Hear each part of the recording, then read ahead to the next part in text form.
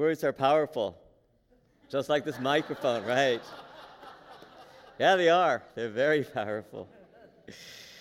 Words can influence the way we feel or influence both in positive and negative ways. Words can be used to incite wars or to negotiate peace. Words can be used to instill fear and to elicit courage. Words can be used to hurt, and words can be used to heal. Words can inspire us to establish a code of ethics or set our moral compass as we journey through life in relationship with others and with the world around us. I work as an interfaith and interreligious chaplain, hospital trained to offer emotional and spiritual support to patients, their caregivers, their family members, friends, and also the medical staff of all faith traditions and non-traditions.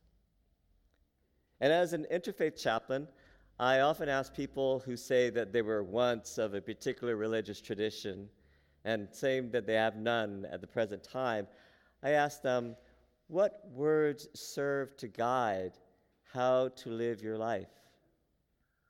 What words shape your moral compass and serve as a beacon to guide or to inspire you to what you find as sacred and as valuable in this life?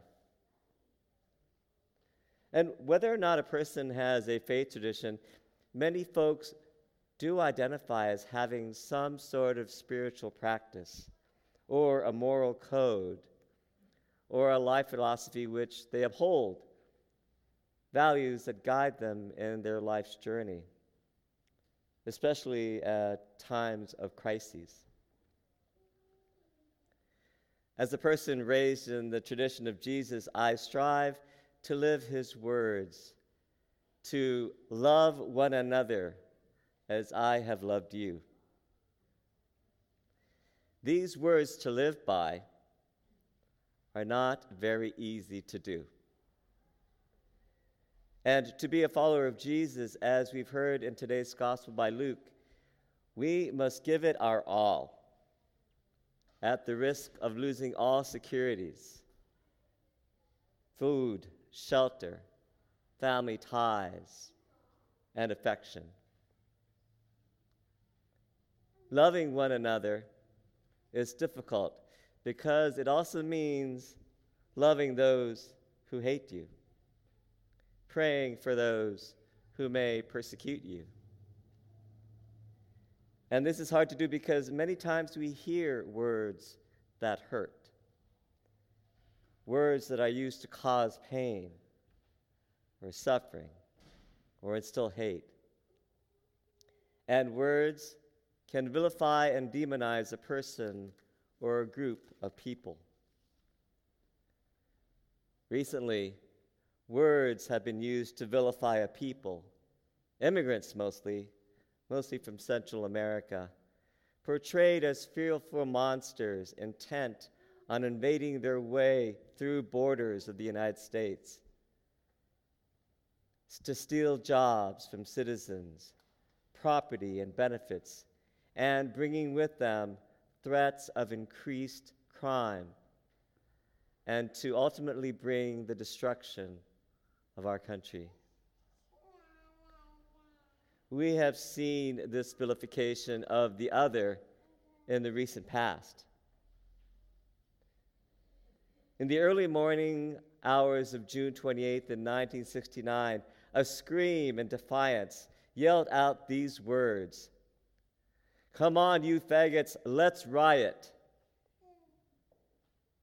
These words ignited the Stonewall riots, which lasted for 3 days.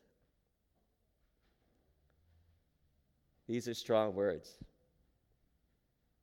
contained within the cry a slur used to hurt and to denigrate people like me. And it was this slur, this hurtful word, that was reclaimed by members of the community that night to galvanize them into liberation. 50 years later, we celebrate every Pride weekend, as we do today and yesterday, how the words and the work of many LGBTQ forebears have paved the way of freedom for future generations to come. And my husband Michael and myself and so many others are included as beneficiaries of these words and works. Words are indeed powerful, and words can also be used to heal, to bring us back after being lost. Michael and I were both raised in the Roman Catholic tradition, and after coming out and partnering with each other, we sought to find a faith community because we find it important to us. 16 years ago, on Pride Sunday, Michael and I, in our search to find a faith community, had heard good things about the Episcopal Church and how receptive it was and has been to the LGBTQ community. Michael and I actually thought of going to St. Gregory of Nyssa, but then didn't because we didn't want to have to bother with the hassle of going through the bridge that day.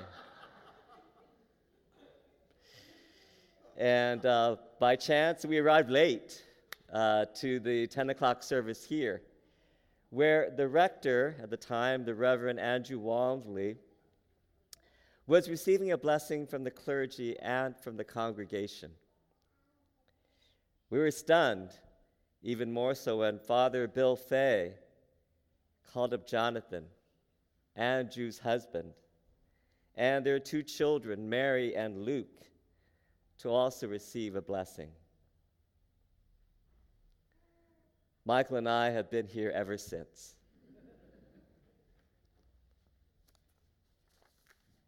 The words to live by that have inspired me to live as a Christian have been expressed to me and to Michael by many of you here at All Souls.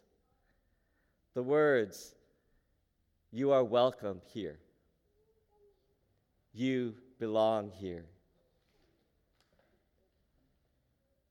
And because Jesus' words and call to love one another expressed to us by many of you, our parish family, I continue to be inspired to be a better person, a better Christian, a better human and better child of God that I can possibly and most authentically be.